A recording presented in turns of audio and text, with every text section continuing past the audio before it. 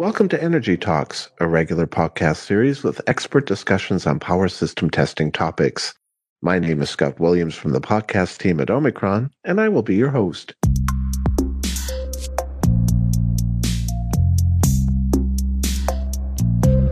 A cruise ship is like a floating city with most of the necessities available on land. Of all the conveniences, electrical power is mandatory and a basis for a successful holiday for thousands of passengers. Not only on cruise ships, but also on other ships is electrical power essential. Ships use different types of engines and motors for both propulsion and driving generators that produce electrical power for lighting, various electrical equipment, as well as communication systems on board. The same as on land, these onboard rotating electrical machines are subject to various mechanical, electrical, and environmental forces that can affect their condition.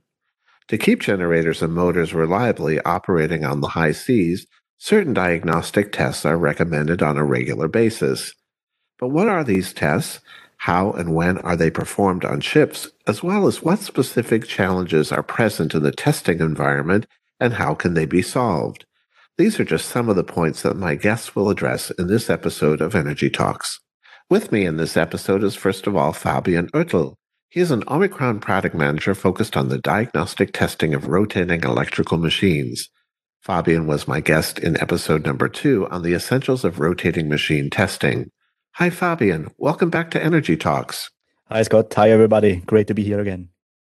Also with me is Patrick Sander. He is an Omicron expert who has many years of field experience with the testing and monitoring of motors and generators. Patrick is also a previous guest in episode number 1 about partial discharge testing versus partial discharge monitoring. Hi Patrick, it's great to have you back with us. Hello Scott, hi to everybody. Thanks for having me again. Thank you again for being here. Fabian, I'd like to start with you. How are rotating electrical machines, meaning generators and motors, used on cruise ships? Well, as you mentioned already in the introduction, cruise ships are like floating cities. So you have to run a lot of services to keep the tourists, to keep the customers happy, and to ensure, of course, an unforgettable journey. And therefore, electrical and mechanical power is needed. And both of them are provided either by motors or generators. The latter one is used to produce electrical energy, which is then consumed by the motor in fans, pumps, compressors, refrigerators, or other small motors down to the mixer to make the cocktails, for example. And additionally, all the auxiliary systems, such as lighting or the communication system, as you mentioned also in the beginning, are also required electrical energy. And this electrical energy, of course, is produced by generators on board. Moreover, the ship propulsion itself is often realized in cruise ships by electrical motors. Fabian, to clarify, this applies to other types of large ships as well, right? I would say so, yeah. Maybe there are some small differences, such as the diesel electrical propulsion might not apply to every type of ship, of course. But altogether, the statement applies as well to other ships. In general, I think we can say that the electrical energy consumption on vessels increased over the years. Just imagine the demand of cooling energy on a big container ship, for example. Are these machines subject to the same or additional operational stresses as generators or motors on land? For example, should their condition be checked more frequently on ships? Yeah, well, I would say the operational stresses are the same as on land or even higher, maybe, due to the aggressive sea environment. Therefore, I would suggest to check the machines, especially high voltage motors and generators, at least as often as on land. Fabian, do the types of electrical tests typically used to determine the insulation condition of motors and generators also apply to those on ships? Yeah, there are not really big differences in particular as on land. As soon as you have a high voltage motor and generator, you have the same or similar insulation system, I would say, as on shore. Therefore, I would suggest the same type of tests than there. Fabian, could you provide us with an overview of these tests periodically performed on rotating electrical machines on ships? Of course, an insulation resistance, tangent delta or dissipation factor measurement, PD or partial discharge measurement can be done offline without dismantling the machine. So this gives you already a good idea about the main wall insulation of the motor or the generator. Dismantling the machine is often not possible in this particular environment or only really, really difficult to do so. Therefore, other tests are maybe not always applicable, such as stator core measurements or rotor and bearings tests. Same applies for visual inspection and other mechanical tests too. Nevertheless, by assessing the ground wall insulation with the before mentioned measurements, the condition of the part with the highest electrical stress can be reliably determined. Can these tests be performed both offline and online? And are there any tests that can only be performed offline? Good question. Yeah, the insulation resistance and the dissipation factor measurements, for example, can be performed offline only. For a partial discharge measurement, it's a bit different. They can be performed both offline and, if couplers are already installed, online too. Fabian, when are these tests performed on ships? Are there scheduled maintenance outages during which these tests can be performed? Well, as the measurements are performed offline, the asset needs to be turned off. And additionally, the terminals should be disconnected to be sure that the asset only is measured and to avoid or minimize external influences. Noise would be a good example during a partial discharge measurement of these external influences. Therefore, such measurements are performed during planned maintenance intervals when the vessel is in the harbor or not the full mechanical or electrical power is demanded by the ship's operation. Fabian, thank you very much. Patrick, you have recently been performing these offline measurements on generators on cruise ships. Could you tell us about that? In this particular case, I have supported one of our customers, and this company is a specialist for rotating machines. And for me, it was very great having the opportunity to be part of this interesting and still challenging job. It is important for us here at Omicron to emphasize that we are supporting them. In this case, we regard Omicron as a knowledge and support provider when it comes to diagnostics for motors and generators. But usually, we would not offer these active services as a company. Was there a reason for performing these tests? Were they requested based on a suspected problem? I would say there was no special reason for that. Like there was no triggering for the measurements per se. But as already mentioned by Fabian, the PD test combined with classical measurements like power factor, dissipation factor measurements, or insulation resistance measurements give a very good overview about the stator winding insulation and its health. Generally, as Fabian also mentioned, cruise ship operators need to rely on their generators. They are installed on the ships, they need to supply the energy, and with that, the cruise ship operators pay special attention to the safe operation of these generators. So I guess having in mind all these facts that trigger the measurements as an offline measurement in that case. Patrick, could you describe the measurement challenges in this type of testing environment, such as limited space and noise? Yes, of course. I mean, you mentioned already two of the main issues that come with the planning of the measurements on the ships. So, like the accessibility can be an issue as well as confined space. Generally, these generators are installed on the lowest deck, which typically you would not have an elevator reaching down to that deck. So, to face those challenges, you would have to rely on a mobile and lightweight solution, as you might end up carrying your equipment by hand. And of course, it's not uncommon to test those generators while the other generator is running on load or even full load to the generator that you're testing. So in that case, you are measuring in a very noisy environment. And in this case, I would say you have to really rely on your colleague doing the test with you, because the communication might be very limited while doing these tests because of noise. What have you found to be the best ways to overcome these measurement challenges? For example, types of testing devices used. So unfortunately, for the noise, like for the noisy diesel motor that's running on full load next to your generator you're testing, there's not much you can do. So you have to live with that. So as said, you really have to rely on your partner at site. So the tool talk before making the measurements, the planning of the measurements, and like going step by step through the measurement is very important.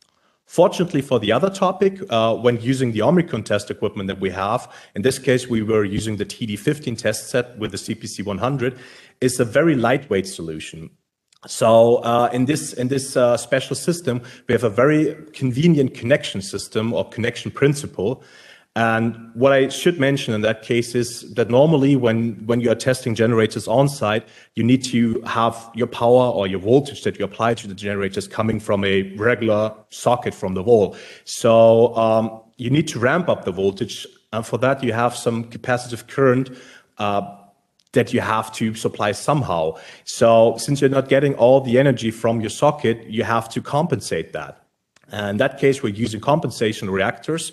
And basically, you can imagine that as it's copper windings in a housing. So even though they are pretty lightweight for the solution, we're still talking about some 40 kilos or something. So imagine carrying them down a steep ladder is not your favorite option. So with that, the connection principle that I just mentioned comes back into play.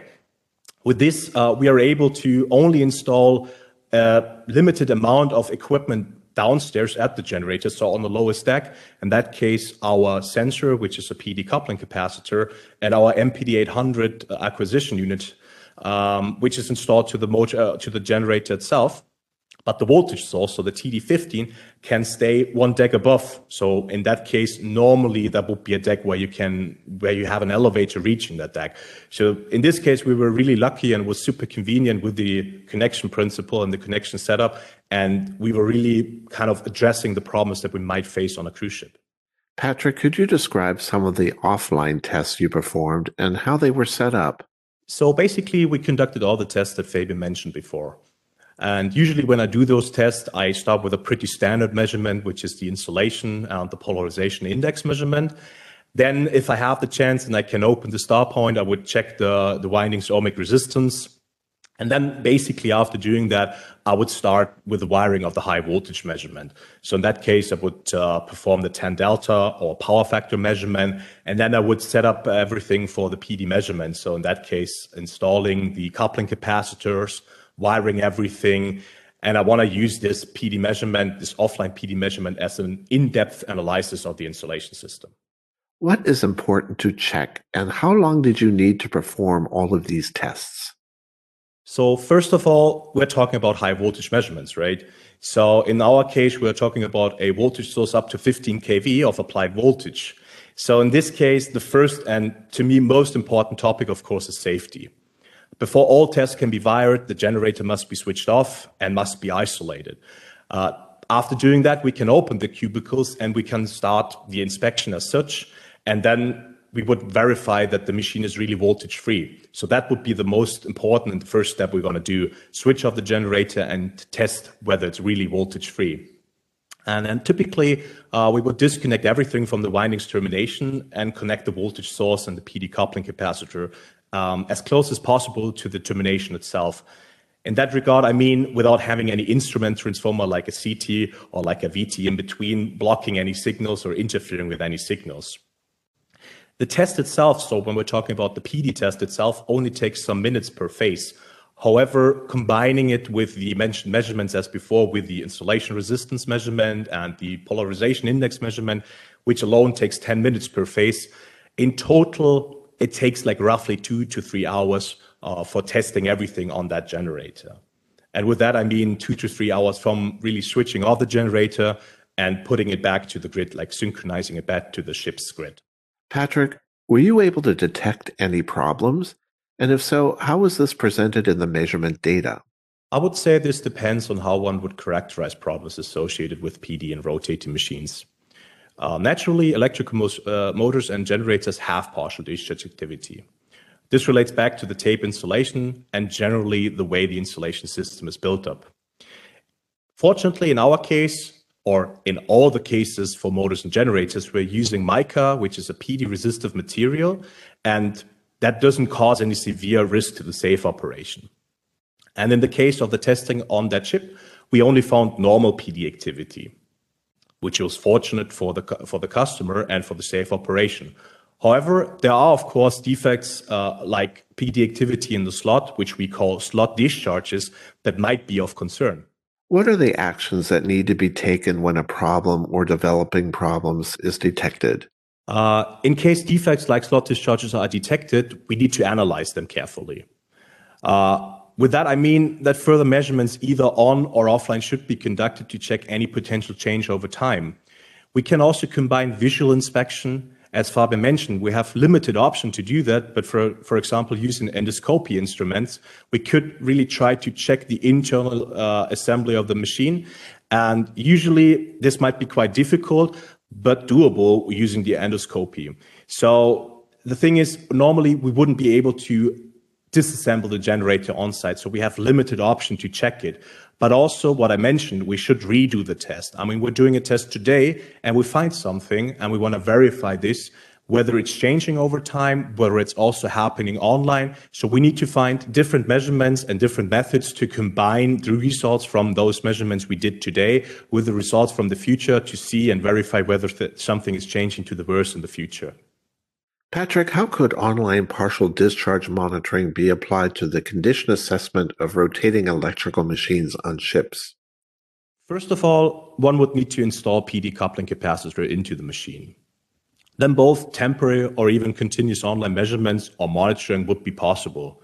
And with that, the operator would get a very good overview of the assets over time and verify potential defects that have been detected with an offline measurement. And with that, we are also able to analyze them if they are also happening under normal operation. So how can online partial discharge monitoring work in conjunction with offline partial discharge testing on ships? The online measurements, either done on a schedule basis, say every 3 months, or done continuously with a permanent monitoring system, would give an additional overview of the condition of the generator over time, and most important, under real load and live operation. Typically, offline measurements are quite sensitive to detect weak spots in the installation system. However, online measurements complement offline measurements. And having said that, offline and online measurements should always be combined. One should not choose either offline or online, but combine the advantages of both to get the best results. Thank you, Patrick. Fabian, coming back to you, Patrick described some of the measurement challenges of performing offline testing on rotating machines in the confined spaces of ships. Could you tell us which other testing environments also present these challenges where the same test setups used on ships could be applied? Good question. Straight away, I would say, especially in the industrial environments, we see many cases where especially high voltage motors are installed in narrow space. In this case, it's very useful to have devices which, as you can imagine, fit easily in an elevator or in general are portable. But also other reasons are proving the benefit of a modular portable system. Just imagine the transportation in a normal car without any special truck driver licenses, or where you can drive much faster on the highway, for example. And finally, also for shipping the devices via airplane or container, it's much easier if they are compact and modular. And due to their modularity, you do not need to always ship the entire system, for example. So some CRs, for example, CR600s, can be left potentially at home depending on the capacitance of the test object. So in this context, could you explain the benefits of multifunctional testing using a limited number of testing devices? Well, as explained before, especially logistic in general, as well as the accessibility on site is for sure a topic. Additionally, I would say all the reporting can be done in a single software and the user does not need to deal with different devices and operating systems. So although they are usually designed for an easy use, all of them do have their particularities. Patrick, can you confirm this with your field experience? Absolutely. I was working in my previous job for a service company for a rotating machine, and we really tried to limit the number of devices, of not just devices as such, but also of different vendors to a minimum. We have to face the fact that when talking about PD and partial discharge measurements, we're talking about expert measurements, expert equipment, and expert software. And you would not want to have many different devices in your pool that come with intensive training, maintenance efforts, and introductions to the test device. So you really want to limit the number of devices you use for the testing in field. Now I have a question for both of you. In general, what do you both see as future trends for rotating machine testing and monitoring? Fabian, what do you think? From my point of view, and we saw this many times in practice, that the online monitoring cannot replace the offline measurement. As Patrick already said, this is something which is complementary. It has various reasons. One, of course, is that some measurements are simply not possible to be performed online. Another is that some measurements, like the partial discharge measurement, are enabling more diagnostic insights than the other ones. Nevertheless, as Patrick also mentioned, also the online measurements have their benefits, which means that, as I said already, or as Patrick pointed out already, that both measurements are complementing each other. What is also true, I would say, is that the downtimes for the machines are becoming shorter and shorter, and the time pressure for service teams or service provider is very high.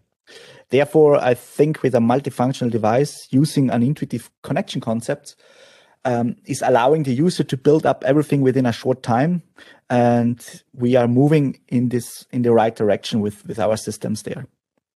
Additionally, of course, a user-friendly guidance through the measurement keeps the human errors as low as possible and avoids necessity of repeating the measurement. Finally, a one button or fast reporting, which is possible in our primary test manager, combines all the measurements, including the PD data, and reduces, of course, the processing time, the post-processing time, to a minimum. Patrick, what is your opinion? I think in general, there's a trend in the industry to limit downtimes, as Fabian just mentioned, and reduce outages as much as possible. With that, certainly online monitoring or the demand for it has grown over time, but that does not mean installing monitoring system on all assets would simply be the solution to everything. I would say we previously had a phase where asset owners thought when investing into online monitoring, they would save lots of time and money because not performing offline measurements anymore. And now I think the general understanding for it has grown, and people combine the advantages, as mentioned before, of both methods and get the best outcome for them. So there's always a combination. I think people have accepted that, and people are trying to get the optimum from both measurements and, for example, do an offline measurement every 3 years or once a year, while still having a monitoring system that monitors everything under real condition, and combine the results from both measurement methodologies and get really an in-depth analysis of their asset. Fabian, where can our listeners get more information about rotating machine testing and monitoring at Omicron? Thanks for that question, Scott. That's an easy one. Just visit our homepage or contact us directly. But also our contact details can be found on our homepage, of course. So just take a laptop, tablet, smartphone, or any other device and type omicronenergy.com in your browser and enjoy reading. Patrick, are there any training courses or webinars offered by Omicron Academy that may be of interest to our listeners on this subject? I would say yes, and it's also very simple getting the details for that. So we are regularly hosting and uploading webinars addressing partial discharge topics like online monitoring or offline testing. And you can find the available courses on our website. That's www.omicronenergy.com. And there's a segment called training. But we also host events with a focus on partial discharge, like our partial discharge symposium that is upcoming in March for the region of South Asia. And you can find those dates under the events section on our websites. Last but not least, you can always reach out to your local Omicron sales partner to request an individual training or webinar. The contact details of them can be also found on our website. Fabian and Patrick, thank you very much for joining me for this episode of Energy Talks. Thanks to you, Scott. It has been a pleasure as always, and I'm looking already forward to the next episode. Thank you. Also from my side, Scott, thank you for having us today. Again, it was a pleasure being here, and I hope we have some interesting discussions in the future. Thank you. And a big thank you to our audience for listening to this episode of Energy Talks. We always welcome your questions and feedback. Simply send us an email to podcast@omicronenergy.com. Omicron has several years of experience in power system testing, including the testing and monitoring of rotating electrical machines. And of course, it offers you the matching solution for your application.